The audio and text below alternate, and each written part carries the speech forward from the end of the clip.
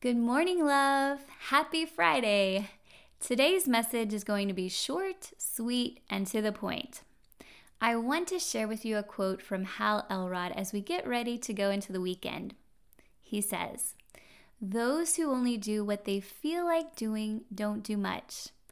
To be successful, you must take action even when you don't feel like it, knowing that the action itself will provide the motivation you need to follow through." So, love, remember this. We don't always feel like it, myself included, but I encourage you to follow through on that commitment you made June 1st. This month is going to be different, I promise you. I will be with you every step of the way, and so will our Heavenly Father.